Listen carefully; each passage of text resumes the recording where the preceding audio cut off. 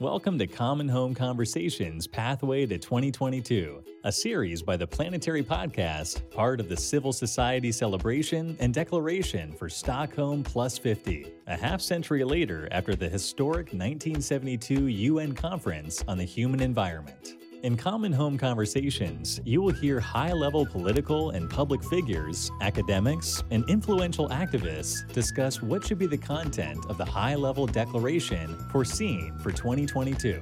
Our planet faces a myriad of catastrophic environmental challenges, from climate change to widespread biodiversity loss to desertification.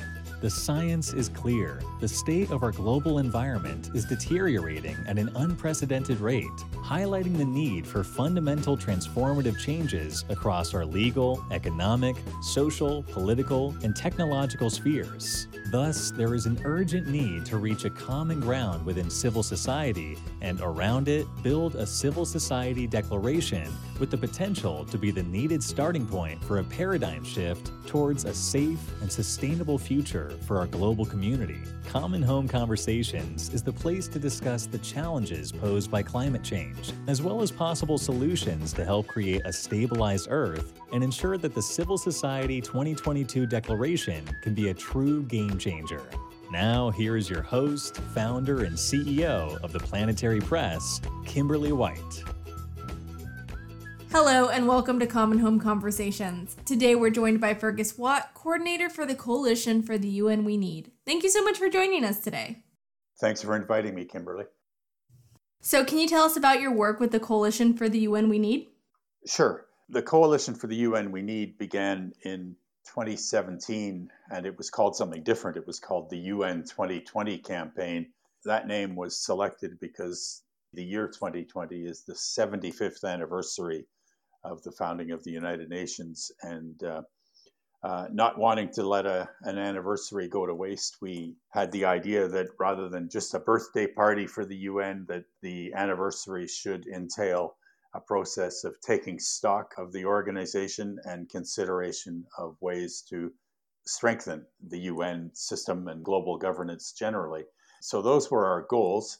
And at the time, this was also the beginning of the first term for Secretary General Guterres, and also the first year of a U.S. administration that was keen on withdrawing from so many UN bodies as it did over the next few years. That had an impact at the UN. And the second thing that had an impact in the intervening years between 2017 and 2020 was the pandemic, which came along later, of course.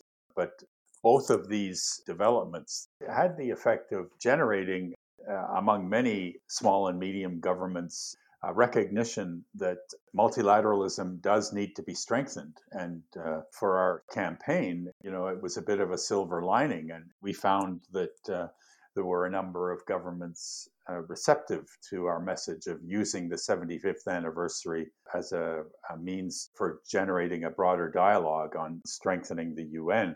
So it was in 2020 at the summit on the 21st of September in New York, governments adopted a declaration that included a requirement that the Secretary General produce a report on the future of the UN. And so this wasn't just a declaration that, recalled all the work that the UN does, but it actually mandated a report. And that report was released in 2021 on the 10th of September, and it's called Our Common Agenda. And that outlines nearly 90 proposals for strengthening the UN. So, it's through a bit of luck and successful campaigning, we've got this far. And now that report, the Our Common Agenda report, the OCA report, like we can call it, is generating a lot of conversation at the UN, and governments are now discussing processes for how they break down the various negotiations and consider those proposals, those among the nearly 90 proposals where they might find consensus. So it is an exciting time for the campaign. That's fantastic. We need more organizations pushing for stronger multilateralism and increased climate action. So it's great what you're doing at the Coalition for the UN We Need. Now, you previously served as the executive director of the World Federalist Movement Canada for more than 3 decades. Can you elaborate on the World Federalism movement and share more about this experience? Sure. The UN 2020 campaign, now called Coalition for the UN We Need, or C4UN, began as a small project of the Canadian section of the World Federalist Movement. Just to explain what that's about, it's a long-standing NGO. It was established really when the UN was established, and World Federalists seek to apply the principles of federalism to world affairs. And so strengthening institutions at levels above the nation state is very generally what the World Federalists seek to do.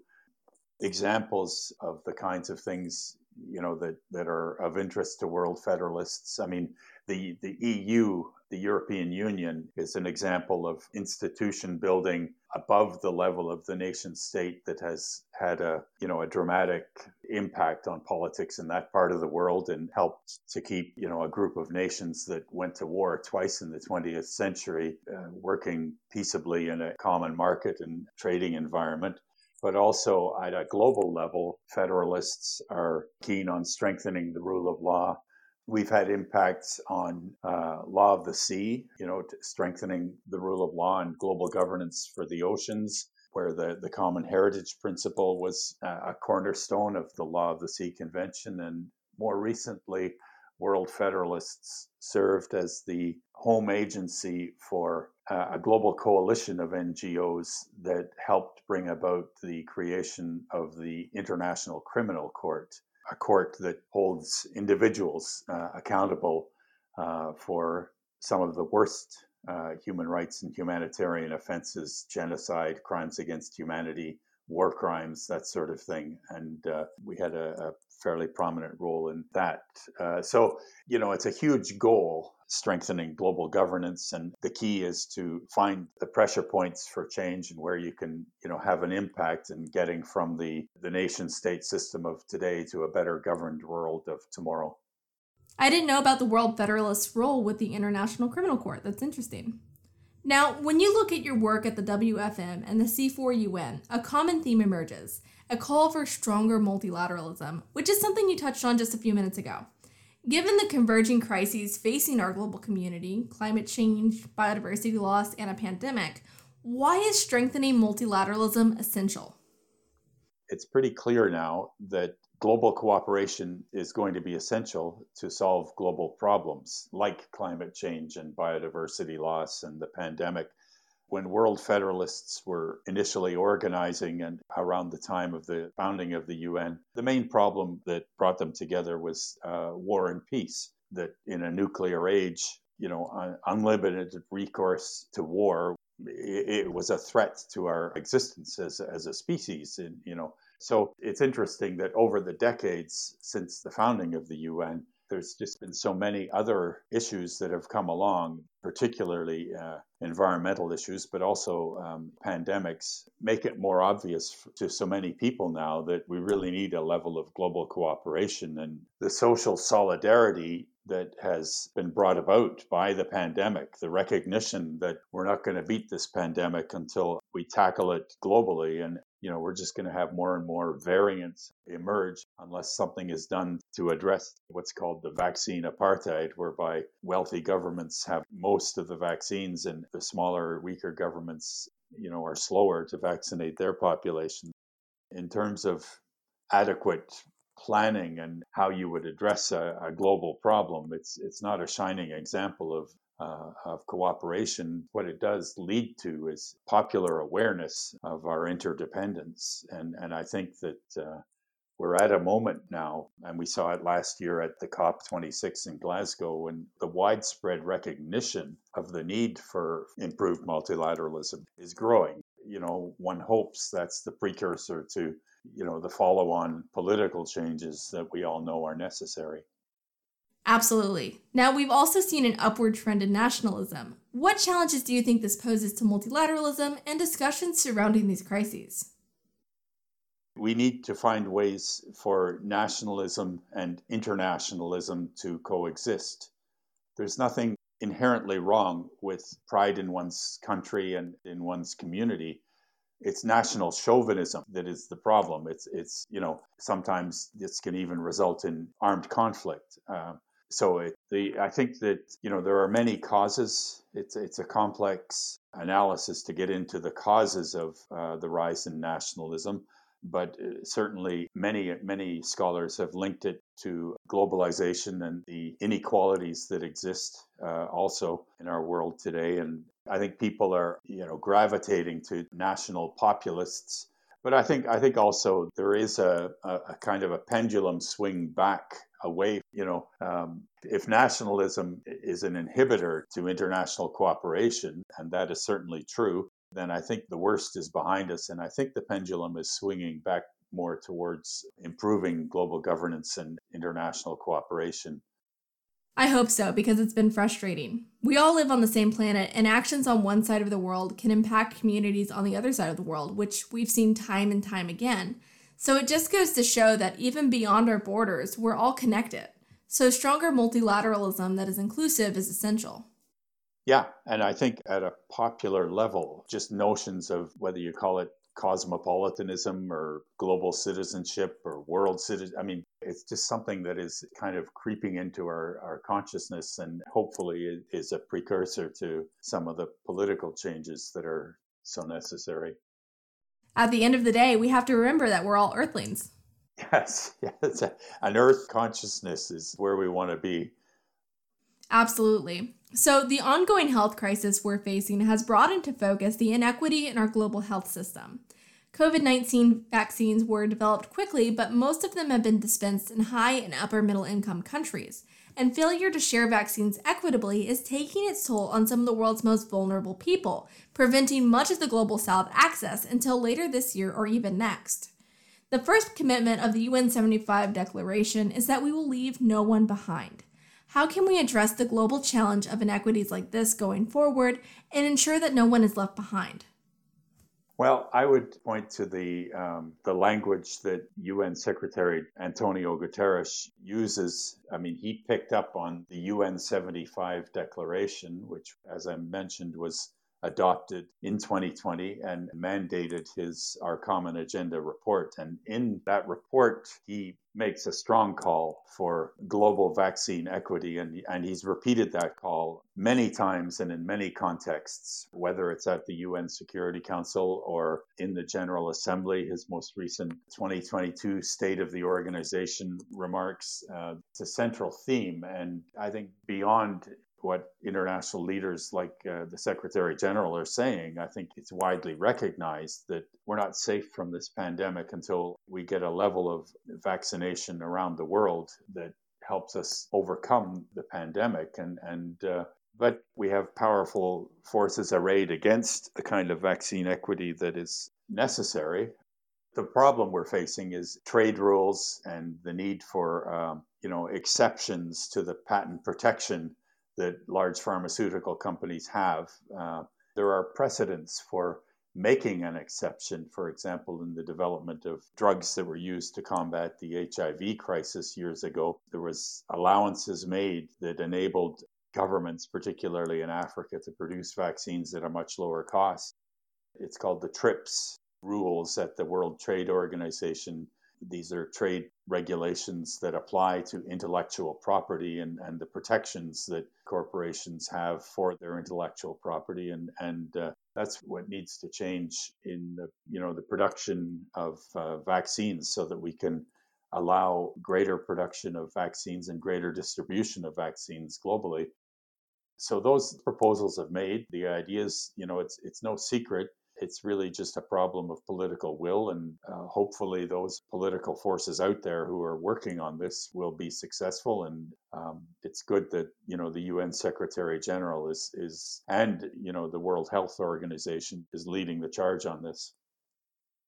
I really like what the World Health Organization has said. If the vaccine isn't everywhere, this global pandemic isn't going anywhere. So essentially, we have the tools we need to handle this pandemic. They already exist. So it's ensuring equity in the vaccine distribution that is essential to putting an end to this ongoing health crisis.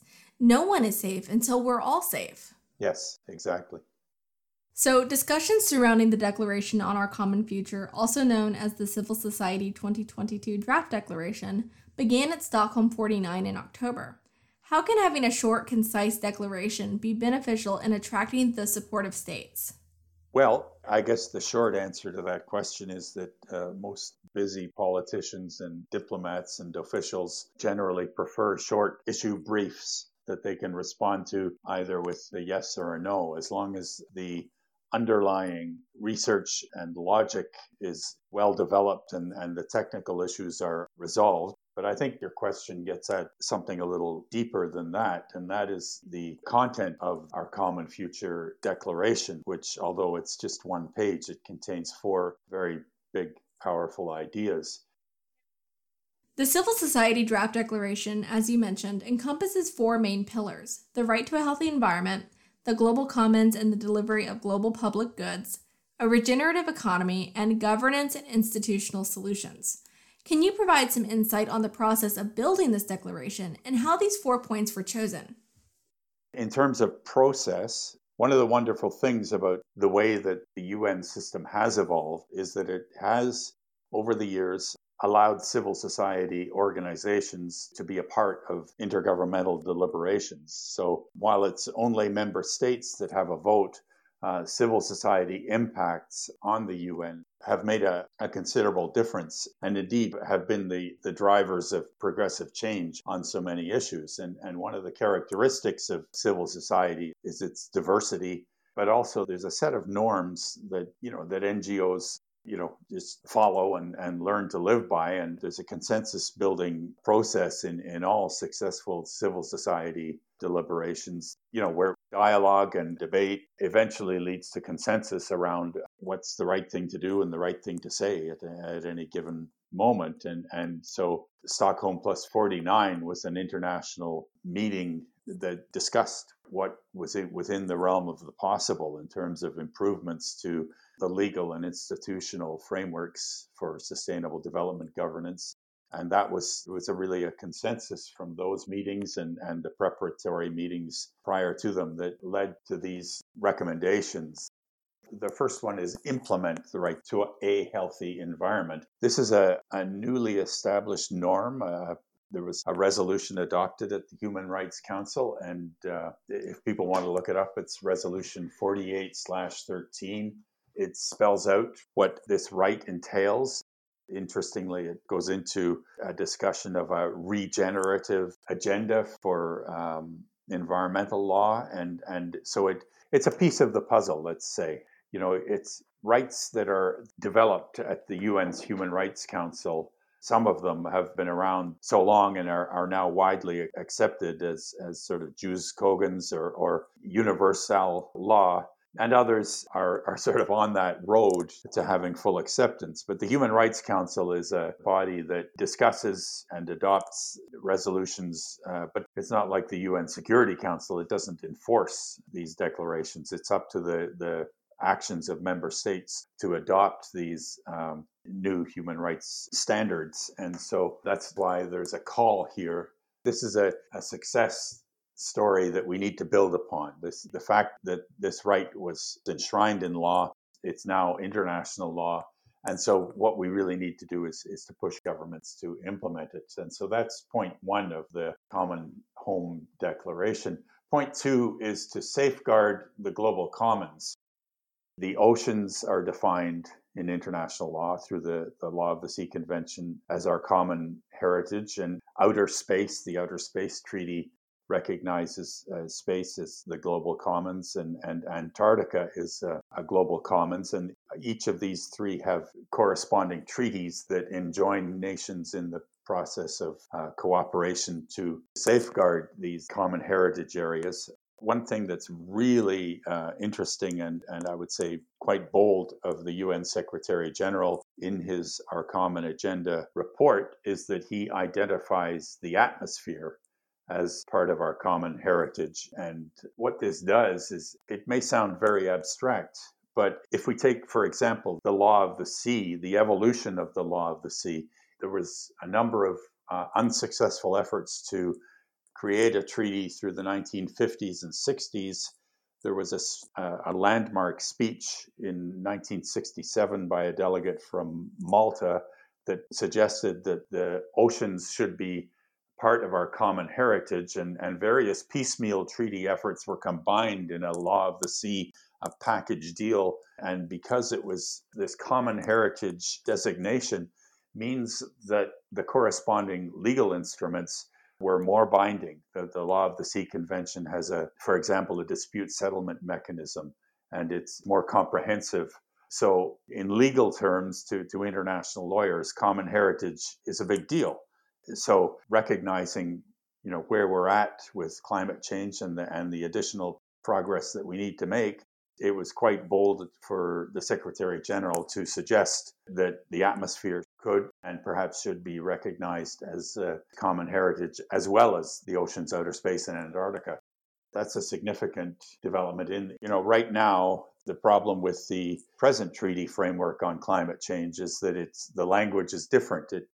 The Paris Agreement recognizes global warming as a common concern, but just that the different language would communicate to lawyers that a more binding set of rules and a more comprehensive governance framework is required, and this might kickstart strengthening of some of the agreements under the Framework Convention on Climate Change.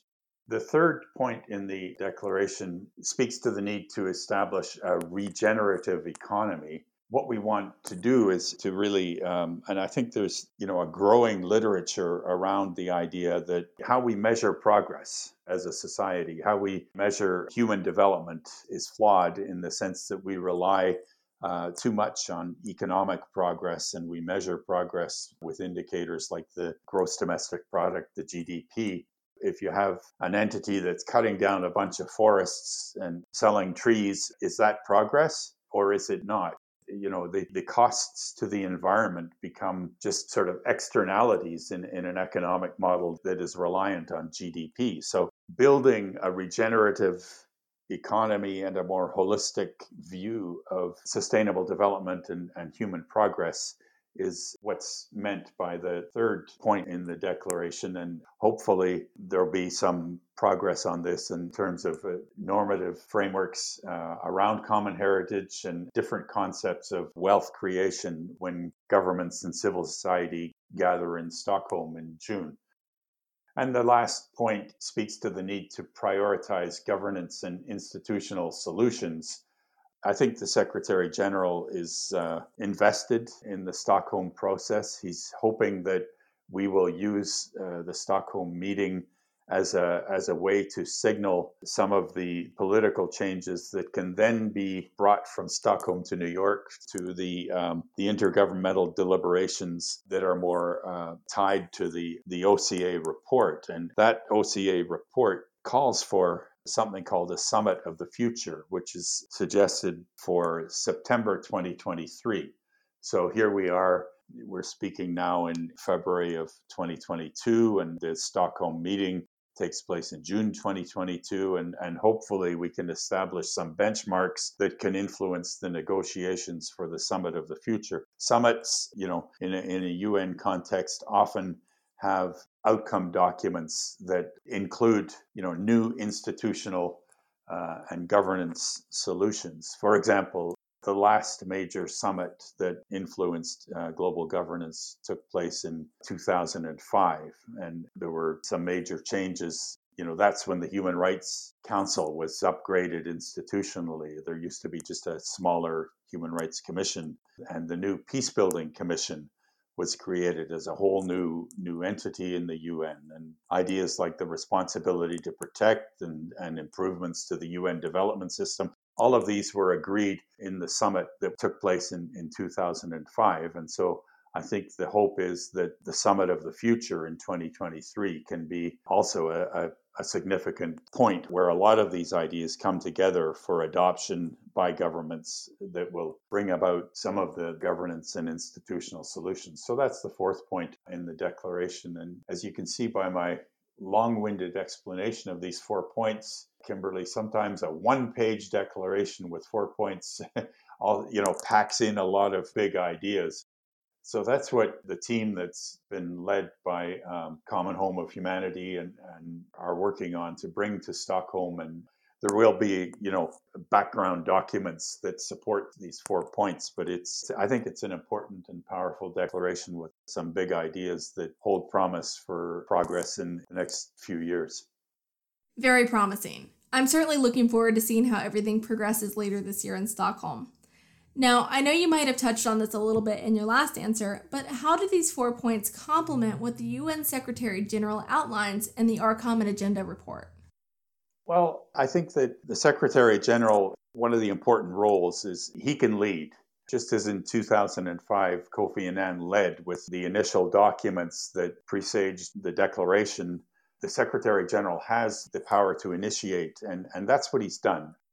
The Our Common Agenda document is packed full of proposals for a stronger UN, and some of the greatest points of emphasis for Mr. Guterres are things like social solidarity and building trust and the means to rebuild confidence in our governance institutions, reliance on data. So it's a social agenda. It's a social development agenda. There's a proposed summit on social development in 2025, another summit that would occur 30 years after the first UN summit on social development. And so I think he's captured the moment and the mood of the times, but it's ultimately going to be up to member states and the bargaining and negotiations that are going to occur in the next few years. And we're really at early stages of that process. But I'm reasonably optimistic. It's a General Assembly-led process, and those are often the most successful in bringing about changes in governance. We can think of the Sustainable Development Goals and treaty processes like the Treaty on the Prohibition of Nuclear Weapons or the Landmines Treaty that began as General Assembly-led processes. And civil society is essential to these processes in helping shape consensus and build public support and support in parliaments for these progressive ideas. So I think that the Secretary General has set out an agenda. We're at a stage now when governments are still expressing their views on the OCA report, and there's not yet a decision on the procedures, the modalities for the negotiations to come. And those will be important discussions to determine those procedures and processes and how the various proposals will be grouped and packaged and discussed. So there's a lot that could still go wrong, but I think the team at the Secretary General's office and the Secretary General himself, I think, deserves our support. Absolutely. Now, as we approach the 50th anniversary of the Stockholm Conference, how can we build on the foundation of this landmark conference to shape a future that is both environmentally and socially sustainable? Well, environmentally and socially sustainable, those are big ideas. And I think we all have our own ways of working on these ideas, whether it's at a community level, in a workplace, or being active politically in national or international contexts. So, Stockholm is going to be a landmark, and hopefully there will be ideas that come out of there that resonate. But for big ideas like environmentally and socially sustainable futures, ideas don't work unless people do. We all have our ways of working for progressive change, and it's really just a matter of people doing what they're good at and what they're best at. The Stockholm Conference is a conference that is going to really sort of be like a lighthouse, a kind of a beacon that shines a light to a destination that we're all hopefully working toward. But it's up to us to do our part to get there. And I think we all just do what we can, where we can, when we can. And, if you look across history in sort of decades of progress, then one does see that although the problems are increasing, there's also a great deal of progress that has been made. Rights-based mechanisms are a key to progress, and ideas like common heritage, which implicitly bring humanity together. So there is a tendency towards a unity and an earth perspective that I think is increasing and hopefully will be given a bit of a push with Stockholm. But it's something that everybody can do their part in working towards. The good news is that, what gets discussed in Stockholm and agreed in Stockholm doesn't end in Stockholm. There is an expectation, an internationally accepted expectation, and that the Secretary General has usefully called for that. So there's we can connect the dots between Stockholm in June 2022 and New York, the Summit of the Future in September 2023. And hopefully governments will be willing to incorporate some of the ideas from Stockholm in the Summit of the Future outcome document. Thank you, Fergus. Now, before we go, is there anything else you would like to share with our audience? Are there any ways for them to get involved?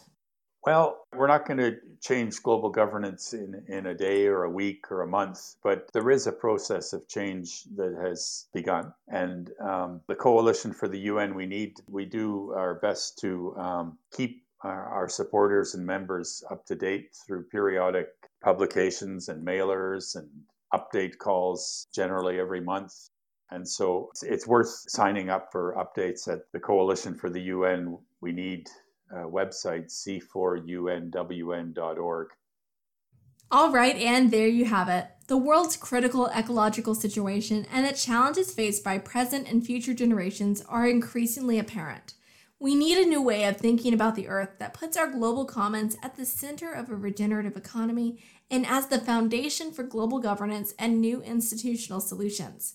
The Declaration for Stockholm 50 proposes a 4-step pathway to achieve this needed paradigm shift. Implement the right to a healthy environment. Recognize, restore, and safeguard the global commons.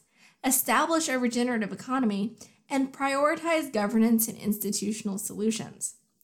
Set to take place this June, the Stockholm 50 meeting is an important opportunity to build this pathway of hope for humanity. You can join us on this pathway by endorsing the Declaration for Stockholm 50. That is all for today, and thank you for joining us for this episode of Common Home Conversations Pathway to 2022. Please subscribe, share, and be sure to tune in next time to continue the conversation. And visit us at www.theplanetarypress.com for more episodes and the latest news in sustainability, climate change, and the environment.